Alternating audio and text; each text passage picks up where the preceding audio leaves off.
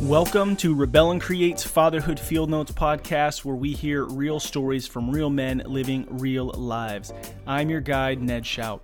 Fatherhood is not only about being a dad. It incorporates providing and serving a home, loving and serving a spouse, engaging and serving in a community, as well as intentionally serving our kiddos.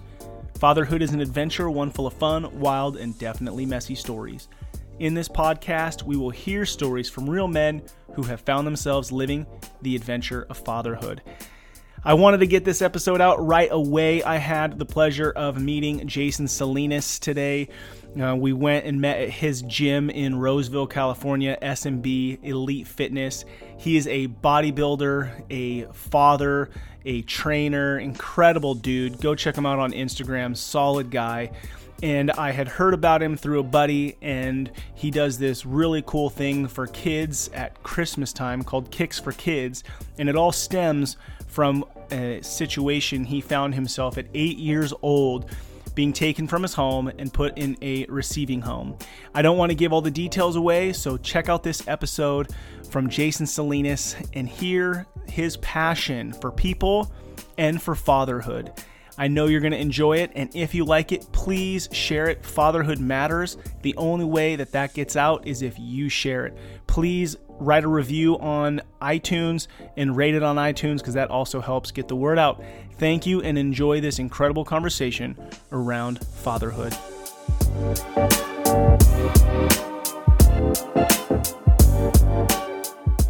Welcome to another episode of Fatherhood Field Notes. I'm stoked to be sitting here with my new friend, Jason. How you doing, Jason? I'm doing great. Thank you. Yeah, we are sitting in his gym, actually, so you might hear some weights fall or a little bit of music or something. But it's beautiful in here. It's SMB Fitness, Elite Fitness, here in Roseville, California.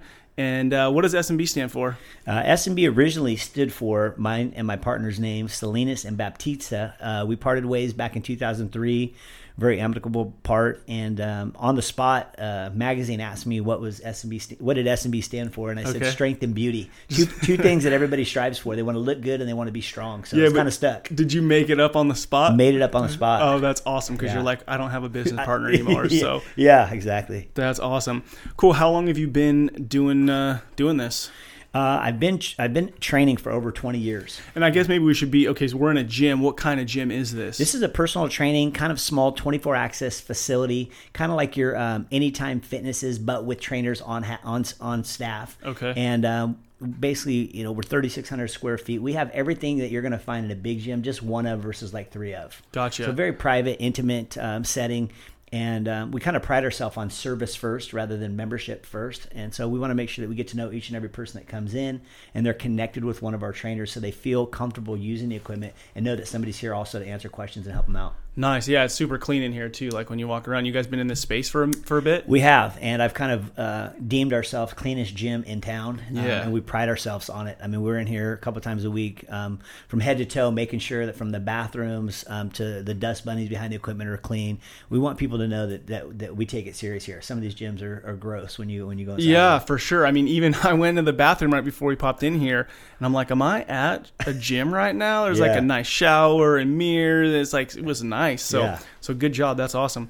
Okay, so to give people a little bit more just understanding of who you are as we get started, how long have you been in the gym doing this? Yeah. So to be honest with you, it goes all the way back to 1992. My very first job out of high school, as I was going to junior college at Sierra, was working in a family-owned gym right across the street from the campus. And I was the front desk kid. They had the horrible hours of 5 a.m. to 9 a.m., and I was just basically like a sponge watching people work out. And I was so intrigued with all the different styles of working out that I basically went to the owners and said, hey, you guys don't really have anybody doing orientations. They're like, what's that? I go, well, when people come in, can I give them a little tour and show them how to use equipment just to get me out from behind the desk? Yeah. And so that's kind of where I got my start and really kind of assisting and helping people. And that's cool. Yeah. So you saw a need and you just went after it. I kind of went after it. Like I said, I didn't know this was going to be my career yet, but really enjoyed just kind of getting out on the floor and talking with people. And like I said, getting to learn from them as much as they were, learning from me. Yeah. Cool. All right. So you are a dad. Yes. Yeah. How many kids do you have? I have two. I've got a son who's 13 and I've got a daughter who's 11 going on 18. Yeah, for real. Okay, and then so you got like 8th grade and 6th grade, roughly? Yes, my daughter's actually in 5th. She should be in 6th, but her cutoff put her 1 grade down, and my son should actually be in 7th, and his birthday put him 1 grade up. So so they're kind of spread out by a couple grades. Yep. Okay, cool. And then how old are you? I'm 45 years old. I think I'm 30, but I'm 45 years old. Yeah, I mean, you got the mohawk going, the beard, the tattoos. Yeah. Okay, so cool. And then are you married? No, I'm not married. I was in a relationship for 3 years, married for 2. No, single dad right now. I got a girlfriend I'm dating that's a long distance relationship, so gives me a lot of time with the kids. Nice. Okay, cool.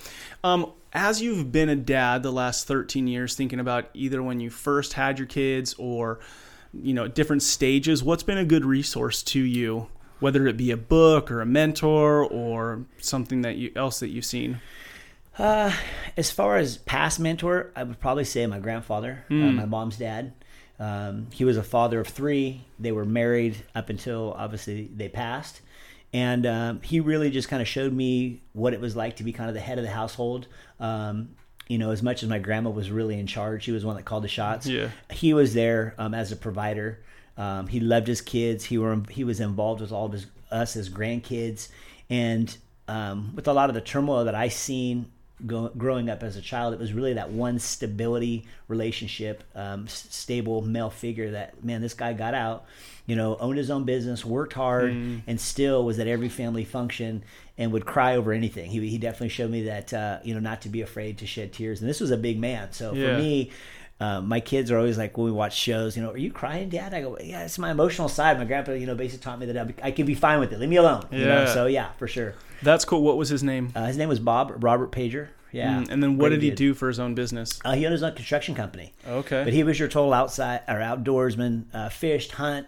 He did it all, your man's man, tough guy. So. And was he local? So did you grow up where you got to be around him regularly? Yeah, most definitely. Yeah, he grew up in North Highlands. He had property up in Lincoln. And so after, I actually lived with my grandparents for a short time, but we lived out on their property in Lincoln. So it was, great times. Yeah, man, that's so cool. It's funny. It seems as though, like, really where we get our inspiration is from other people, who've done it before us. Yeah.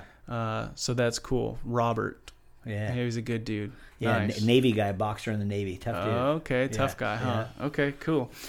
Well, this podcast is called Rebel and Create Fatherhood Field Notes.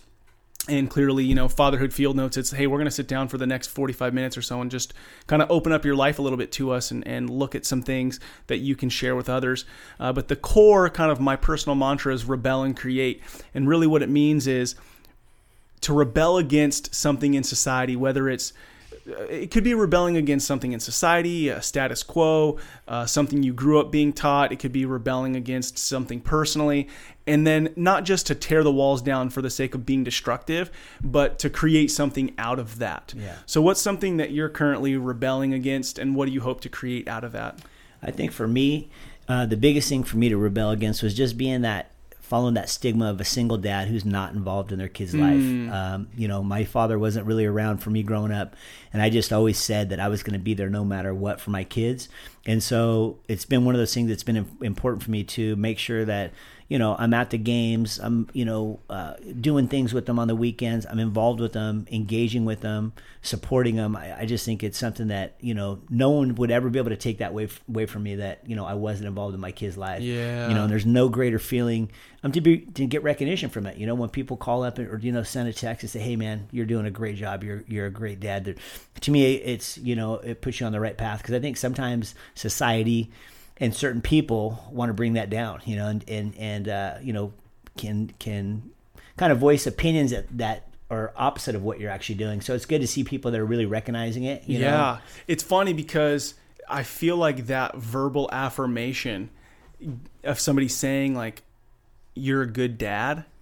I mean, the weight of what that does for you. I mean, clearly fitness, like we're sitting in your office and there's beautiful pictures everywhere of fitness, and you clearly have put a lot of time into it. And what's the difference in the feeling of, you just told me a minute ago you actually gave you a compliment recently, before we started recording, about your son. And what does that do for you compared to the work and effort you put into like your fitness? It's definitely way more rewarding. I'll remember those over any trophies that I've won, any games my son's won, whether he's played in the game or scored a touchdown. I'll remember those memories, of somebody letting me know that they saw that my son had respect and, honored the flag during the national anthem while other people were just walking by. It was just a great feeling because I sometimes think we put so much energy on, their work ethic or their drive in doing something. And at the end of the day, behind the scenes, things that they see us doing, they're watching us do, listening to us do, are a reflection of what they're becoming. And for him, to me, that showed respect as a young man. And like I said, to get that compliment from somebody just out of nowhere, a text saying, "Hey, we seen your son doing this," and we just thought, So give us some context. So tell us kind of the story. What happened with your son? What did he do? So I dropped him off for his football game. He has to be there about 2 hours before. And so walking up to the game, the game earlier plays the national anthem. And so he had stopped in his tracks, I think, once he entered into the field, set his bag down, put his hand over his heart, and, just didn't attention while the national anthem was played. And so this parent who sent me the text just thought, man, it was really great to see a young kid do that because there's other kids walking by. They weren't paying attention. They weren't even paying attention. There's adults walking by not even paying attention. And so he just sent me a text and said, "Hey, I just thought you should know this. It was kind of cool to see your son do this." And so I was actually in the gym, not even my gym at 24 Hour, big gym, when I got this text and literally broke down like a little baby crying. And it made me emotional because I'm always on him about he's got great work ethic, but he doesn't have the drive that I have as far as like I'm going to go out and get something. Yeah. And it was like this epiphany, like, yeah, you beat him up all the time about having this drive, but to have respect that people see is way greater of a compliment than him playing in a game or scoring a touchdown. Like I said, people will remember that and talk about that, 5-10 years from now. Yeah. When they see somebody's daughter and they go, "Oh, I know that kid, man. He's a very respectful kid. He's a good kid." That's somebody who you'd want to set your daughter up with. Not, he's a punk and he scored 4 touchdowns last game. So for sure. Man, it's so good. It's so good. And it's cool that you care about that stuff. Yeah. And I think more dads do or would. They just don't talk about it, Yeah. Okay, so going back to something you said a minute ago. So why does it matter to you in the sense of how you're viewed as a dad, single dad? Like I said, I just think the stigma for a lot of guys when they go through divorce is that, they're out running around, their work takes over, and the moms are left running the kids to the games, to the practice, to the doctor's appointments, to the dental appointments, and the fathers just don't play a role in their kid's life. It was something I went through as a child myself, and I just said, when the time comes that I get married and I have kids, I'm going to be there for them, no matter what. I want them to know and see that side. And, in talking with a psychiatrist when I was young, patterns are created because they're repetitive patterns that somebody sees or goes through. And it was one of those things that just stuck in my head. That's not going to be me. I'm going to break that pattern. I'm not going to be a distant dad because my dad wasn't around, and so on and so forth. So was there any defining moment for that for you, like a significant moment as a kid, or was it more, it was the consistency of kind of like being at a sports game as a kid and your dad wasn't there because he was busy or whatever, and it was just this more of like a longer pattern where you said, I want to be a more engaged dad? I just think always I just, wanted to be more engaged dad. I loved it. I volunteered in my kids' school, their PE teachers, to see the joy of the other kids, gather around when they'd say, "Hey, Coach Salinas is here." That's a great feeling to know. And two, I'm blessed to be in a position where I own my own business and I can do that. And it's another reason why I kind of got into this field is like, I want to be able to have my own time. When it's a kid's event, I can take off work. I can, leave the gym with some of the other trainers to take over while I go down to a dance recital or, dance production at Disneyland. And so, it's just one of those things. It's like, I'm going to be in a position where I can do that for the kids. So. Yeah. I love it. So my question was, what are you rebelling against and what do you hope to create? And I mean, I think it's beautiful. Clearly you're rebelling against that kind of stigma that a single dad is not very engaged. Deadbeat. And you're creating these amazing relationships with your kids. And then it shows too, right? You're getting a text from a parent. For somebody to take the time to text you and be like, "Man, you're doing a great job." One, it shows that you're doing a great job. And two, that it's a little out of the normal, right? Yeah. That they might not expect that. No. Like, oh, okay, well, the kid's probably going to be a punk now because dad's not around. But you're around and he's not a punk. Man, that's cool. All right, so when I sit down with somebody, usually it's around it's kind of a specific topic. And the other day I was getting cut by Julio, and we both see him. He's our barber. And I was asking him, hey, is there any really good dads that would be cool to have on the podcast? And within seconds, he's like, oh yeah, Jason, you should talk to him. And he does this really cool thing for kids around Christmas time called Kicks for Kids, where you get new shoes for kids who wouldn't have them. So that's why we're sitting here, and we wanted to kind of get this podcast up quick so that if more people want to come bring shoes by. So let's jump into that story. How does this start? Well, cool. We're going to take it all the way back to my younger years. My father actually had full custody of me at a young age, and very shortly after that got into a relationship where my stepmother became very abusive. And so this went on for a couple years, not really saying anything, keeping it in. You were keeping it in. I was keeping it in. When I visited my mom, I never really told anybody what was going on. And so this is over a couple years. Mental abuse, physical abuse.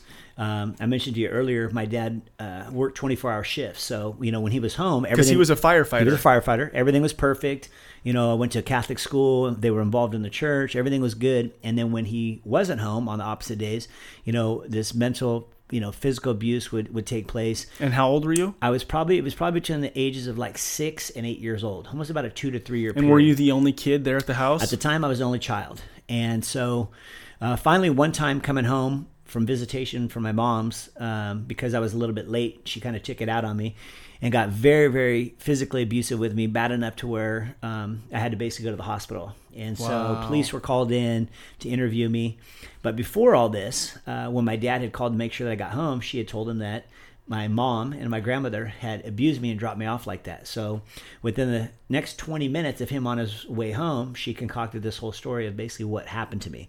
And so being a 8-year-old, you're scared to death. You kind of go with that story. So that was the story that I told the police. Wow, was that your mom and grandma had hurt you? Yeah. And so in the meantime, they had them at the local police station here, interviewing them, questioning them, lie detector testing them, and they were like, hey, we didn't do this. Get them out of that household. So I'd had lacerations, cuts, bruises, hairline fracture in my arm from my hand being behind my back. It was a pretty bad beating. Wow. And so the next day, the police officers, the detectives had asked us to come back down to the station. And they pulled me in a separate room and said, hey, we know the truth. Why don't you tell us the truth? But still being scared, I was still sticking to my same story. My mom, my grandma did it. They dropped me off like this. And they said, hey, well, we're going to take you somewhere safe until you feel comfortable enough to tell and share with us the truth. So they put me in a car and they take me off to the Sacramento Children's Receiving Home right here on Watt Avenue, Sacramento. And literally didn't get to say goodbye to my dad, my stepmom, didn't get to talk to my mom. So here as an 8-year-old, you don't know where you're going, what's going on. These police officers are taking you somewhere. And we show up at the receiving home and they check me in. To me, it's almost kind of like somebody getting checked into jail, right? They get your ID, get all your information. They transfer you to this place. They then kind of go over and review everything you're wearing, they have on you. Then they take you to a cabinet where they pull out some used clothes, give to you a couple pair of shorts, underwear, socks, and then they get you set up with a bunkie, and then they get you set up with a bunk leader. And so I was like, what's going on here? 8 years old, that's a lot. Yeah, 8 years old, sheesh. That's a lot. Yeah. So over the next couple days, my mom's visiting me, my dad's visiting me, and I think I'm probably in there about 2 or 3 weeks before I finally meet with this psychiatrist that I felt really comfortable with and was able to just tell him the truth. I said, hey, listen, here's the deal. My stepmom's the one that did it. Had me telling everyone that my mom, my grandma did it, and they didn't do it. Well, now you have an 8-year-old who's told 2 different stories. So they said, okay, well, we're gonna, investigate this, and we're gonna keep you in here until we find out further. Well, most kids in the were your parents pissed? Were they like, we want our kid out of here, or my mom was like, it's gonna work itself out, but we'd rather have them there than at the house, because she knew it was dangerous. By this point, now when I've came out and said that my stepmom did it, my dad was kind of very cold, almost like he didn't believe it. Man. So now he was seeing me, but it was a different twist, right? And she's still denying it. So most kids that come into the Sacramento Children's Receiving Home they're in the foster system. And so they're generally there from infants to teenagers, 18 years old, anywhere between a week to 2 weeks. And they're usually transferring. They didn't make it at one foster family. They're then transferring to another one. So it's just a transfer spot. It's kind of a transfer spot. And how many kids are in there at a time usually? Oh, God. I mean, I went there a couple years ago, the pods have increased dramatically in size. I mean, there was so much open ground there when I first went there, big grassy area, pool, and they've enclosed that with multiple units. And I mean, it's saturated with young kids, all, like I said, tons of teenagers. Sad. Just really sad. So sad. Well, I was in there for 8 months. Wow. 8 months. Because the courts decided to keep me there while they pressed charges and went through an entire court proceeding with my stepmom. Oh my gosh! Were you going to school and stuff? So going to school in there. You're going to school in there. So they have school. They have school. They provide for you. Yeah. Dang. And so while I was in there, in one of the visitations that my mom had, she came in and was like, is there? They said I can bring you anything. Is there anything you need or I want? And so at that time, I'm not sure exactly what year that was. I'm dating myself back. But like I said, 8 years old. I'm 45 now. The Nike Cortezes had just came out. The white ones that Forrest Gump wears with the red stripe, leather ones, right? And so I said, man, I'd really like to have those Nike Cortezes. So she had brought them to me. And I always tell people this is where my addiction for shoes started, right here with this pair. Man, I don't think I even wore them outside for the first 2 weeks. I'd stuff the tissue back in them, polish them up, keep them in the box. Wouldn't let anybody even walk near me, within 2 feet with these white shoes on. And so it gave me my own identity while I was in there. I felt, it was cool to have something brand new. Right. Gave me a little, my own style, my own swag. And so that kind of fast forward is what led into creating the Kicks for Kids. And so as I got older, opened my own business and said, you know what, I want to create a cause. I want to do something for somebody. I said, man, what about doing Kicks for Kids? And so we started this almost 7 years ago. Just with an idea of gathering a couple pairs of new shoes, taking them down and donating them. And for the first 4 years, they had no idea we were. We didn't look for any recognition, any accolades. We just collected shoes, took them down, dropped them off, said bye. And about the 4th year, they stopped and said, who are you? Why do you do this every year? And the shoes went from like 50 to 100 pair to 160 pair. I think we did almost 165 last year, pairs of brand new shoes that we donated. And they're just like, man, we want to, they actually, they do a kind of a fundraiser, not a fundraiser, but an event for the people that do fundraisers for them, kind of a recognition thing. And so they had us there, and it was kind of cool to, stand up and let them know, because once they heard my story, they were like, God, we got to have you here speaking, that you've went ahead and become a successful business owner, and you've been able to give back. And so it's important for the kids too to see that somebody who was in there for a long period of time could still get out and make something of their life. You know what I mean? Yeah. And so that's just really the vision, is just to be able to put a pair of new shoes on these kids' feet. Most of these kids have never wore a pair of new shoes, nor have they ever wore a name brand pair of new shoes. So we do a really cool thing. It's called Kicks for Kids, where we have people bring down new tennis shoes to the gym. And when they bring a pair of shoes in, we give them a raffle ticket. Now, if they bring one of those name brands that we just mentioned, Nike, Adidas, or Air Jordans, we give them actually 2 raffle tickets. And they go into a raffle where we raffle off 18 sessions of personal training, which is $900 in value.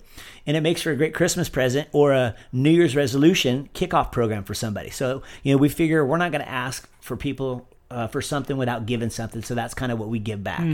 And so it's, like I said, it's another year, 2019, and we're here collecting shoes for the kids, for Kids for Kids. So you can bring shoes down to S&B Elite Fitness in Roseville. Until what date can people We are bring taking the shoes on the 20th of December. We like to get them there at least a couple days before Christmas so they can sort through, see what the kids get, make sure they match sizes, wrap them up, and be able to give them to the kids for Christmas. Yeah. Well, man, that's incredible. One, to give back, right? Yeah. 2, to be able to give back, and where it's like you were there, you live there, and you walk in there and clearly like you look like you've done something with your life, right? And it gives the kids something to be like, oh my gosh, look at this guy. He was here. I still have potential, I still matter. I still have potential, and you're the one there telling them. And I got to tell you, so every year I try to take my kids to do something where we give around Christmas time. So I brought 5 pairs of shoes today. Awesome, yeah. Last night after dinner, we sat at the dinner table and we had dinner as a family, and then we got all the kids in the car, and I read your story. So I pulled up Instagram and I'm like, hey, check it out. Look at this guy. Check him out. We looked at some of your photos. I'm like, whoa, look at this. Check him out. And told him your story. And then we talked about a kid, coming in at, I said 10 years old, but a kid going in, and then we didn't know the full story yet, so I was like, I'll tell you after I meet him. But I said the story you had on Instagram, and so then we went to the store and said, okay, you guys, go pick out a pair of shoes that are your size, right? So what size do you wear? what would you want to wear? And you're going to go pick them out. So we're in there for like 30 minutes and they're like walking around picking out shoes in their own size, That's cool. And so we're like, these kids are going to get these shoes. Like instead of you putting these on and wearing them, some kid. And so I really tried to paint the picture for them. But like my son, man, he was like, Dad, I need new shoes. And he's like, these skate shoes I'm wearing right now, they're starting to wear on the bottom. And I'm like, dude, we're not here for you. Yeah. We're here for some other kid. And he was a little bent out of shape to the point where even after he picked out some cool Vans that he really liked, that he would really like to wear. And the girls get in the car, it's raining, and me and my wife stop him. And we're standing in front of the shoe store, it's raining, and he's 10. And I'm like, buddy, think about a 10-year-old right now who gets pulled from his family, and he goes and he, shared a similar story. Yeah. I'm like, dude, you're upset and you have like 4 pairs of shoes. Yes, your skate shoes are a little worn, but have you ever put cardboard in your shoes? Have you ever had your feet soaking wet? Have you ever only had hand-me-down shoes? Yeah. No. So, man, it was tough. I was so close to just taking his shoes off his feet and making him just walk in the rainy, I should have probably, but finally we get in the car and I'm like, dude, I just want you to keep thinking about that kid who's going to wear those. That's awesome. Finally, after like 15, 20 minutes, we're driving. We had to go to Walgreens to get some stuff. And he's like, shouts from the back, Dad, I'm really sorry about my bad attitude. That's awesome. Yeah, That's man. Awesome. So it's like, not only are you giving shoes to kids, there's an opportunity here to teach our kids. Yeah. And a lot of times, what I loved, because when I saw Kicks for Kids, my first thought was like, oh, let's go through our shoes and see what we could give. Yeah. Just kind of thinking that's how we typically give stuff away. Yeah. But in your note, you're like, brand new shoes. Like, I want the kid to feel like they're getting some brand new shoes. They might have never gotten this feeling before. Yeah. Yeah. And so to go tell my kids, and we're not digging through our old shoes so that some kid can look through a box and find a pair that might fits him. It's like, no, a brand new pair of shoes. That's awesome. Dude, so I think if you're listening and you hear this before the 20th, like, go do this with your kids. Like, it's such a learning experience. And if it's not this, find something. I take mine out of school when we drive down and donate. Yeah. So I have them actually unload them out of the car with me. They can't really go. We can take them in the building, but they're not seeing any kids. But it's the feeling that they have pulling in that parking lot. There's a little eerie feeling. You know what I mean? Going, man, on this other side of this wall or barrier or whatever you want to fence, there's some kids in here that don't have any family, that have been, from family to family. They're not with their brothers or sisters during the holidays. They're just hoping somebody grabs one of those angels off the tree and gets them a couple things they wish for. And so I think it's important. Like you said, there's so many bigger lessons that come out of this. Totally. And stories that come out of this. I did a boot camp for Thanksgiving. We do a boot camp here. And it's a can drive boot camp, so something kind of cool there too. They come in, we work them out for free. They bring a couple can items, and we deliver it down to the local food bank. But at the end of it, I have a big audience to kind of gear them up and tell them about Kicks for Kids. Nice. A couple weeks later. And so one of my clients, her husband was here, ex-NFL player, big stud. I mean, this guy's like 6'6", 220 pounds, making it through our boot camp, almost dying. But good friend of mine too. And so they called me about 2 days later, and they're like, hey, man, for some reason it just sunk in, the message that you had. And so we want to do something big. We're going to bring 12 pair of brand new shoes in from infant sizes all the way up to large size. So it was just like, wow. I mean, you know what I mean? So us donating an hour of our time to gather some food for on Thanksgiving Day, where most people are taking it off, allows us to share this story and gets one more big a donor. So, I mean, just incredible stories, bigger lessons learned. It's not about always yourself, and it's not, you can't always expect.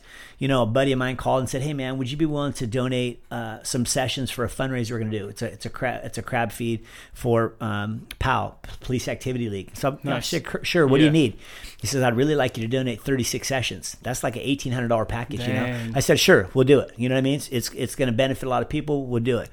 So next thing you know, the lady who puts on PAL, she's the organizer of the fundraiser, messaged me and says, hey, I read your story and we're grateful that you're donating this for our cause, but I've got something for you. She says the local police just did a big raid on these guys that were doing some credit card stuff. They raided their house, and they had a room full of brand new shoes they were buying with these credit cards. Dang. And so the police donated them all to her because they couldn't really use it for any evidence. She gave out a few, but have a ton left, and says, "Hey, we want to donate these to Kicks for Kids." So it just I tell people sometimes you got to think, it's bigger than you, and there's lessons that can be learned all the way around. But yeah, I definitely get the kids involved, and it's about the life lessons, like you said, that they hope they see that and go, man, my dad, it wasn't just about him, he did, and he took care of us, but he thought about other people. I want them to have that as well. Yeah.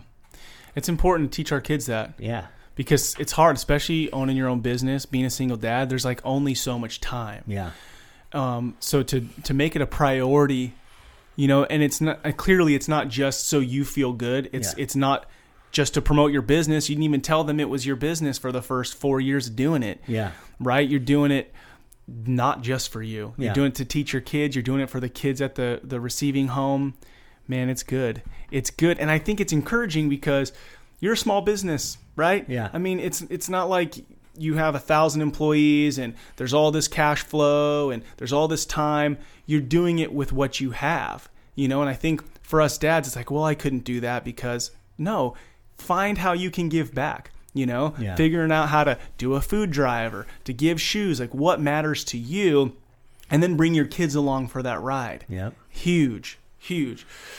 Cool. We'll have a few other questions, but before I kind of deviate and go down some other rabbit holes, what is there anything else about the Kicks for Kids or anything important about your story in the home before we kind of? I think the biggest thing is that we need both boys and girls sizes from infants to teenagers. That's a question a lot of people ask. I think even some of your larger sizes for men and women, your 9s, 10s, 11s. There's some big teenagers in there, so don't forget about them.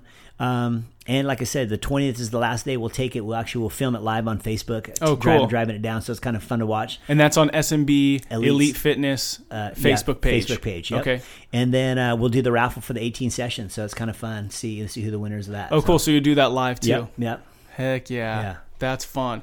Yeah, man. I will say, just with the fitness sessions, I saw Alec and Dylan. Dylan's before and afters. So, the before and afters there in the barbershop we go to. And 90 days, man, they were shredded. Alec won, I think. Yeah, Dylan actually won. Alec, he didn't compete in the one but the next one, I think he got second. But both of those guys got shredded. Yeah. And they speak so well of SMB Elite. They've referred us so much business. I'm so grateful for those guys. They're walking billboards, but also too, I mean, they share the love. I mean, I've always got somebody coming in going, I got your card or brochure from the barbershop. So shout out to those guys. I love those guys. And I thank them and appreciate them for everything they do for us. Yeah, that's cool. So what did your relationship with your dad ever get salvaged? No, it after basically kind of coming out and telling the truth, while I was in the receiving home, going through the whole court proceeding, having to, stand on trial with a jury and all that. I mean, it was a lot. In the end, it was a hung jury. She was found non-guilty. My mom, really? 11 out of 12 jurors found her non-guilty or found her guilty. And, so it was a hung jury. Oh, wait. Okay. So 11 out of 12 found her, guilty. So one found her not guilty. And so then it's a hung jury. Yeah. Oh, so then nothing happens. So no charges were pressed. Yes. So basically everything was kind of finalized. My mom got full custody of me. My dad had visitation every other weekend, and the rule was I was not allowed to be left alone with her. So now I'm turning about 9, and I can remember going and visiting him, and it was just a cold experience. Now I was the first grandson on my dad's side, so I was very close with his parents. Now, was his dad Robert or no? No, his dad. Okay, so your mom's dad was the one that you had a close relationship with. Yeah. Okay. But as a child, I can remember being very close with my grandparents on my dad's side. And they both spoke Spanish, did not speak English. My actual first name is Sean Jason Salinas, and they could not pronounce Sean. It was easier for them to say Jason as an infant, so they called me by my middle name. So that's how I've always been stuck being called by my middle name. Okay, so, Sean that's just sounds funny. awkward, yeah. But yeah, so kind of lost all ties with that side of my dad's family shortly after, because at 9 years old, I was able to kind of speak up a little bit more, and I went back to my mom and I said, after my dad falls asleep, my stepmom's trying to get in my head again and kind of recreate this whole mental issue again, and it was something that I just didn't want to be a part of. So the courts basically said, unless you have an activity planned with your son to take him to and from, you're not going to be able to see him. And so from almost 9, I never seen my dad again. Wow. He lived in the Sacramento area, had two other children that grew up here. I never really had a relationship with them. And it's not anything that I've ever dwelled upon as far as, felt like, wow, my dad's not around, poor me. Yeah. It was one of the things, okay, up and move on. I'm glad to be in a safe home. What's wild though is, you said at 3.5 years old, he fought to have you. Yeah. So he fought to have you, and there was obviously something going on there. So he put all this work in, because that's hard as a dad to do. Yeah, for sure. And then, that other relationship he had kind of won out, I guess. Yeah. So I think that it's super interesting to me when I hear somebody who just chooses not to be a victim. So much of our culture is like, oh, poor me, my dad left when I was 9, or he didn't want to spend time with me. And so then you fall into just being an idiot and then taking that through your life. How, or what is it that you think that made you go 10 years old, I'm just going to go be me, and I'm going to go after life? Or was high school, middle school hard and stuff because of that? I think of that word as drive. Just like I have drive to move on and not let that affect me. I contributed to, I say I'm a good communicator. Some past girlfriends will probably say no, but at a young age, I could actually, at 10 years old, I could have a conversation with a new friend and him say, hey, why is your dad not around? And share with him the whole story. It wasn't something I bottled up. It wasn't something that took me until I was later in life to be able to open up and talk about it. I'd always been very open about it. And I've always felt that, I've just had a compassionate side. And it was just one of those things that, through middle school and even high school, I was the kid that was, known as the peer helper or the counselor that they called on to speak with the kids. And so it was kind of like, wow, this might be, my path. And maybe I want to be a child psychologist or, counselor and work with kids. And made the mistake of taking my first psychology class, a night class right after football practice. So I didn't pass that class. And so I said, I need to find a different avenue in order to help people. And it kind of fell into fitness, And do you find that, well, this is probably a weird question. I guess, do you find that as you are training people with fitness, that's kind of an intimate relationship you build with people. So I'm assuming that, other stuff comes up that you're able to speak into people's lives. It is kind of like being a psychologist and a trainer in one. Really, it is. They trust in you. And you build them up and you motivate them not only through just the physical exercise, but the mental aspect of it as well. Yeah, for sure. And I think, all of us, life is just messy. Every single one of us has messiness in life, and we all cope with it in different ways. And fitness is a great way to cope with, just not even cope with, but to deal with, there's a lot going on inside of us. So to be able to show up and work hard and conquer stuff, and then you're alongside helping people, you get to kind of do that thing you wanted to do. Yeah. But you get to have a mohawk and tattoos, right? And not just wear a suit and sit on a couch and talk to people. Yeah. Man, that's really cool. Do you think, okay, well, what was it like in the receiving home?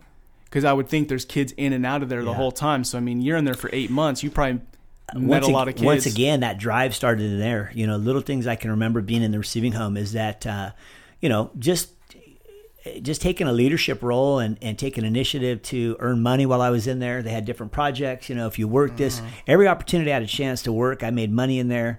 When you made money and you had good behavior, you were the kid that was able to go on any of the field trips, and I was always able to do that. I think I left that place with almost $65 in the till when I left. So it just, I made the best of it. I had great counselors in there, and that's one thing I was, when I go back, I always try to go find one or two of them, shake their hand, let them know, because those guys aren't really paid that much for what they go through and what they see on a daily basis. So I try to go in and let them know that they're appreciated and that they make a difference in people's lives, and they made a difference in my life, and that's kind of helped get me to where I'm at. Being in there 8 months without your family, you kind of build a new family, and so just the experience in there, like I said, I did go through schooling in there, and it was tough, but you make friends and you keep yourself busy and try to stay out of trouble.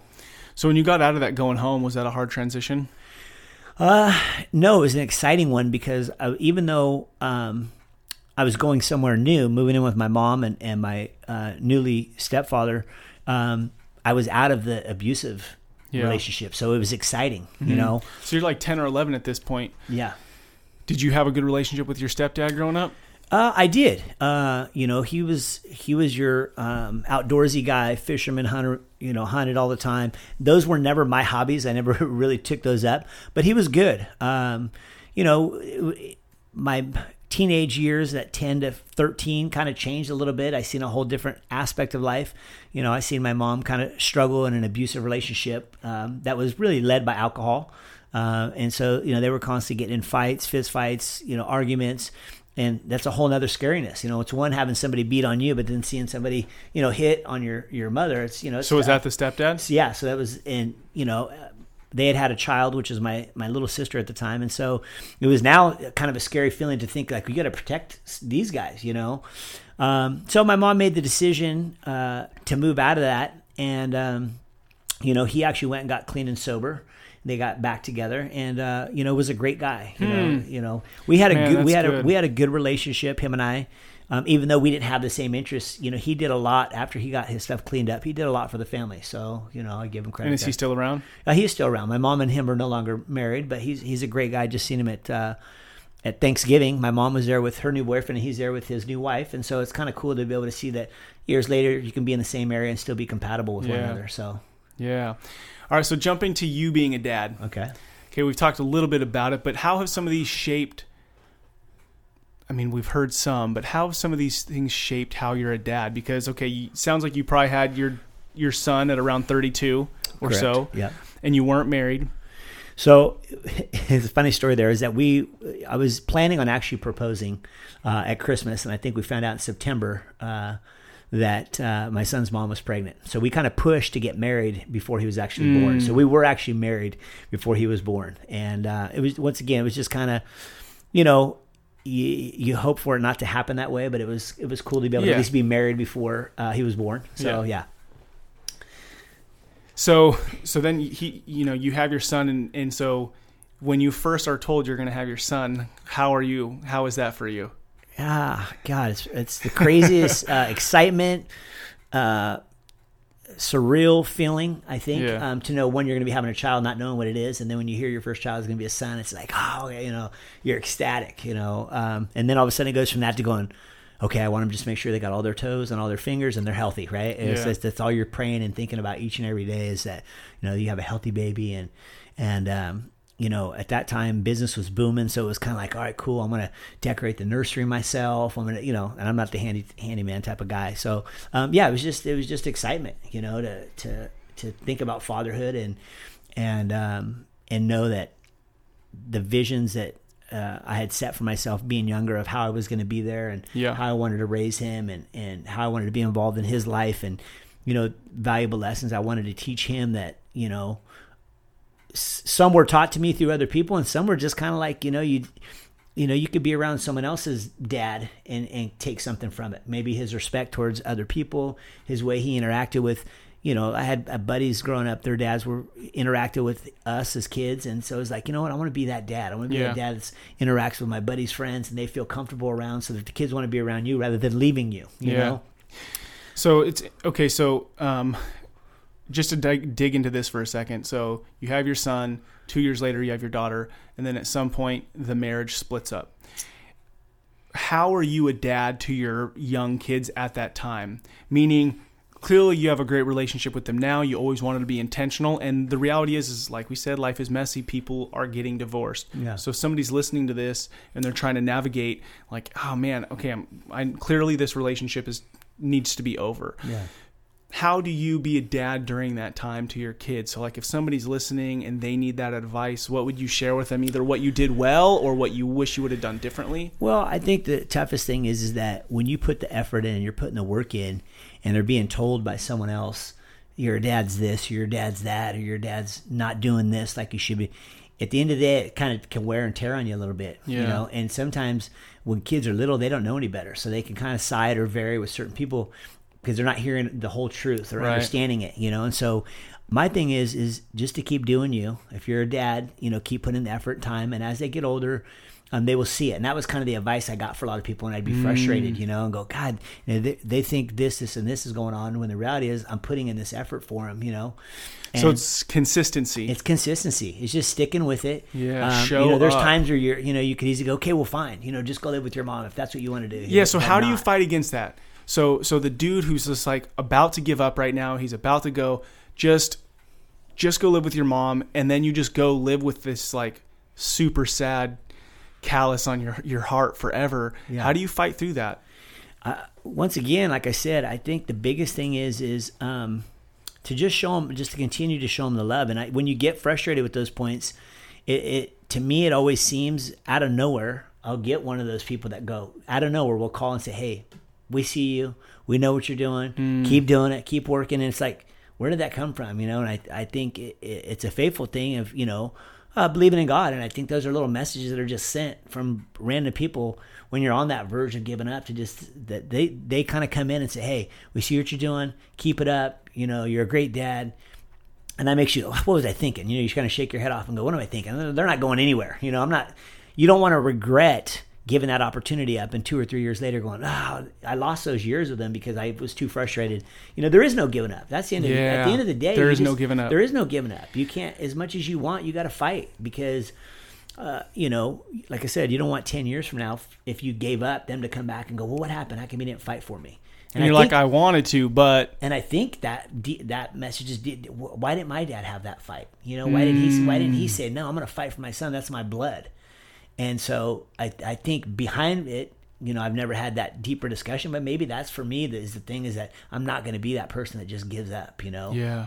Somebody did it to me so easily, you know, who fought for me so hard earlier on. I'm not going to be that person, you know? What's dope though is so many people go, well, this is just who I am. And this is like how my dad was. So this is just what I'm going to do. And so the fact that you fought for those relationships is clearly paying off now. So I think as dads are listening to this right now, it's like, one, if you're in that situation, just keep at it, keep fighting. It's going to pay off. It's going to pay off. Yeah, for sure. And then two, if you know somebody right now who may be struggling like that, like give them a shout out, throw them a text. Like it matters for us men to be encouraging to each other, and a simple phone call, a simple text can keep somebody going. 100%. Yeah. 100%. We forget about that, or we're so caught up in our day sometimes. It's like, just think of somebody, you know, there's somebody you could encourage today. That encouragement goes a long way. Yeah. And I think that's the other thing is, as an individual and just a person, is just to have that mindset of every day, who can you know, let know that they're doing a good job, whether it be the person that you see, you know, in the grocery store, you know, stocking groceries, you know, or the person you see, you know, handing out flyers out in front of a store. Just, I think when you see those people putting in that work behind the scene, that extra encouragement, but also too, then your kids see that, and you're now creating those good habits and those good patterns for future for them to go, yeah, why does dad always do that? Well, you know, where does that come from? And like I said, it's just to let people know, hey, you know, I acknowledge you. I see the work that you're putting in, but you don't even realize the seed you're planting behind you. These guys are watching on, why is he always telling people that, you know? And so it's bigger. It's bigger than just the person who you're giving the compliment to. Yeah, really. Man, how encouraging. Like, you are an encourager. You said, and we could just glance over what you just said. Like, oh yeah, that's cool. You just said to encourage somebody who's stacking the food on at the grocery store. Yeah. Like, I just walk by those people all the time going, that's your job. You should be grateful you have a job. Yeah. And don't even pay any attention to it. But I'm walking into a nice, clean grocery store with food on the shelves because somebody put that food there. Yeah. Somebody made it. Somebody delivered it. Somebody took it off a box. Like, if you start to play it out and just step out of yourself for a minute, that one thing, what if everyone just did that tomorrow? Yeah. Like how different would the world look? Just Exactly. that one simple thing. Yep. Just to stop and say, hey, thank you for delivering my mail today. Hey, thanks for putting that food up there. Or you're doing a great job. Appreciate or whatever. Appreciate you. Appreciate you. That's one of my favorite lines. Just appreciate you. You know what I mean? Appreciate you. It's quick and easy. It kind of sounds cool. You know what I mean? Yeah. And it's funny because they'll get a smile out of somebody. You know what I mean? And so my kids are like, you're always talking to people you don't know. But once again, I think it's a seed that's being planted for future for these guys. For you know sure. what I mean? For sure. They're seeing our dad doesn't just care about himself. He cares about us. He fights for us, and we see him. And that's the crazy thing is, like you said at the beginning of our conversation, you know, we're on our kids all the time, you know, about whatever. We're on them, especially, you know, the ages that they're at. But they're watching us. They're watching all of our actions. So we can say and say and say, and we will keep doing it, right? Yeah. Whatever we want to say to them, but they're watching all of our actions. So if they watch me walk through the grocery store all stressed, in a hurry, get in, get out, let's go.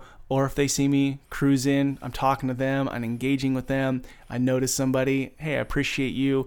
Like, how is their own internal stress and stability going to feel? By just that simple thing. So I think it's cool because as dads, we could just stop and go, how do I go through my day? How do I wake up my kids? How do I make them breakfast? How do I help them get ready for school? How do I pick them up? All these little things, it's like all the in-between stuff. Yeah. And you seem very intentional about those things. Yeah. Yeah. And like I said, some of it is, you know, it is who I am. Mm-hmm. But then as we talk about it and you think about it, God, I do that. It's natural. But then I'm looking, well, God, it is a reflection because they see it, you know, they question it. And then you just hope that they start to evolve into that themselves, you know? Yeah. And you hope that they're offering a helping hand or they're encouraging other people, rather than walking by them or ignoring them or putting them down. You know? So I'll go into one last question, and that is when your kids are, say, starting their own home, okay, so maybe they're mid-20s, late 20s, what is a value that you want them to bring into their home that they learned in your home? I would say loyalty is probably one of the most important ones. And loyalty to what? Loyalty to the people that are loyal to you. You know what I mean? Your loved ones, your family, your friends. You know, you get people that basically you build a bond with. And just remember that, you know, you need to always be there and have their back because they're always there and they have your back. And don't just let it be one-sided. You know, don't just expect from other people. You know that sometimes somebody's going to come calling on you, and sometimes they shouldn't have to call on you. You should be able to recognize, you know, their dire needs, and you should be willing to just step up and say, "Hey, man, what can I do for you? You know, do you need to talk? You need to go out and have lunch? You know, you need to recognize those things." I think our future is so tunnel visioned right now that they don't see stuff going around them. You know, there's not a whole lot of street smarts, and so to trying to instill to them that, you know, loyalty is at the top. And two, you know, just treat people like you want to be treated. It's pretty simple. You know, it sounds cliche. But. Well, it's funny because it's really simple and we just let those words go by our head. But it's hard to just choose to do that every day. It's not hard. Sometimes we just don't. Yeah. You know, so to clearly teach that to your kids, that's huge. Yeah. I mean, life is going to be a lot smoother for you. Yeah. If you take those couple things into your daily actions, and you're not just focused on yourself. From actions or things that you say, just think about it. You know, would you want someone to say or do those things to you? Yeah. If you don't do it to somebody else. You know, if you'd want somebody to reach out a hand when you're down and out, reach your hand out for somebody when they're down and out. You know, so just think about other people. You know, and not just about yourself, like you said. Man, this has been really good. Cool. It's crazy. I feel like we just sat down and it's like coming up on an hour and we talked about so many good things, and I'm sure there's so many more stories and things that we could talk about. But I didn't know you coming in here, and now I feel like I know you. And man, you're a great dad. Appreciate it. Thank you. Intentional with your kids, with your business, with your life. You seem like you make the most of every day, and that those days compound into a lot of great things. Thank you. And so, dude, keep doing what you're doing. Right on. Keep being intentional with those kids, and then sharing your life and encouraging those around you. And yeah, man, I appreciate your time. Love what you're doing with the Kicks for Kids. And I hope if you're listening that you come by and drop off a pair of shoes in the next week or so. Sounds great. Awesome. Thank you. All right, man. Thank you so much. Cool. Thank you. What a killer episode, man. I had such a good time getting to know Jason. I looked over at my laptop and we were at almost an hour. I'm like, man, I feel like I just started talking, and there's so many different ways we could have gone, but what a solid dude, and just his willingness to share about his childhood experience, his family experiences, his experience with divorce and fighting to have solid relationship with his kids. I mean, this is such rich stuff. Super good. I really enjoyed it. Thank you for listening. If you enjoyed it, please share it because this stuff matters. People need to hear this stuff. And I actually have a special guest at this exact moment in my fatherhood podcast laboratory. What's up, man? What's your name? Brody. Brody what? Brody Shout. Oh, yeah? How old are you? 10. Okay, so Brody, my 10-year-old son, agreed to come in here. We talked a little bit about last night, which we talked about on the podcast. And I asked him, I said, let me ask you now, Brody, last night in the car, we're driving away maybe 15, 20 minutes after we went and bought shoes. And you said, hey, sorry for having a bad attitude. Tell us what happened from your perspective. So when we went to the store to go buy shoes for other kids who don't have shoes and put cardboard in the bottom of their shoes, I wanted a pair of shoes. But then when we were thinking about it when I was thinking about it in the car, I was just thinking about that they don't have good shoes, teared up shoes, not new, good shoes with cardboard in the bottom. So then I just apologized to my parents. Because you got pretty bummed at the store and had a little bit of a bad attitude, huh? Yeah. Because you wanted a pair. Yeah. And so when you're sitting in the car, were you thinking like you're pretty fortunate, or were you thinking about that other kid? What were you you were thinking about? I was just thinking about him running around in like dirt and getting his feet all dirty. And how when I run around in shoes that my feet are fine. Dude, that's really cool because we had you pick out a pair in your own size, right? Yeah. What kind of shoes did you pick out? Vans. Were they cool? Yeah. Dude, I'm really proud of you. Thanks for sharing that and being willing to share about how you felt and what you learned. Cool? Cool. Thanks, dude. All right, so what a stud. This stuff matters. I mean, just a little outing on a Wednesday night after dinner, bought some shoes. Awesome learning experience for all of us. Yeah, bro? Yeah. All right, I want to say thank you to all you dads out there listening to Rebel and Create's Fatherhood Field Notes podcast. What you do matters. Don't be like everybody else. Be yourself. That is who your kids, your spouse, and your community needs. This is your guide, Ned Shout. Together, let's rebel against the view that fatherhood has little impact and create lives engaged in the craft of fatherhood. Talk to you next time. See ya.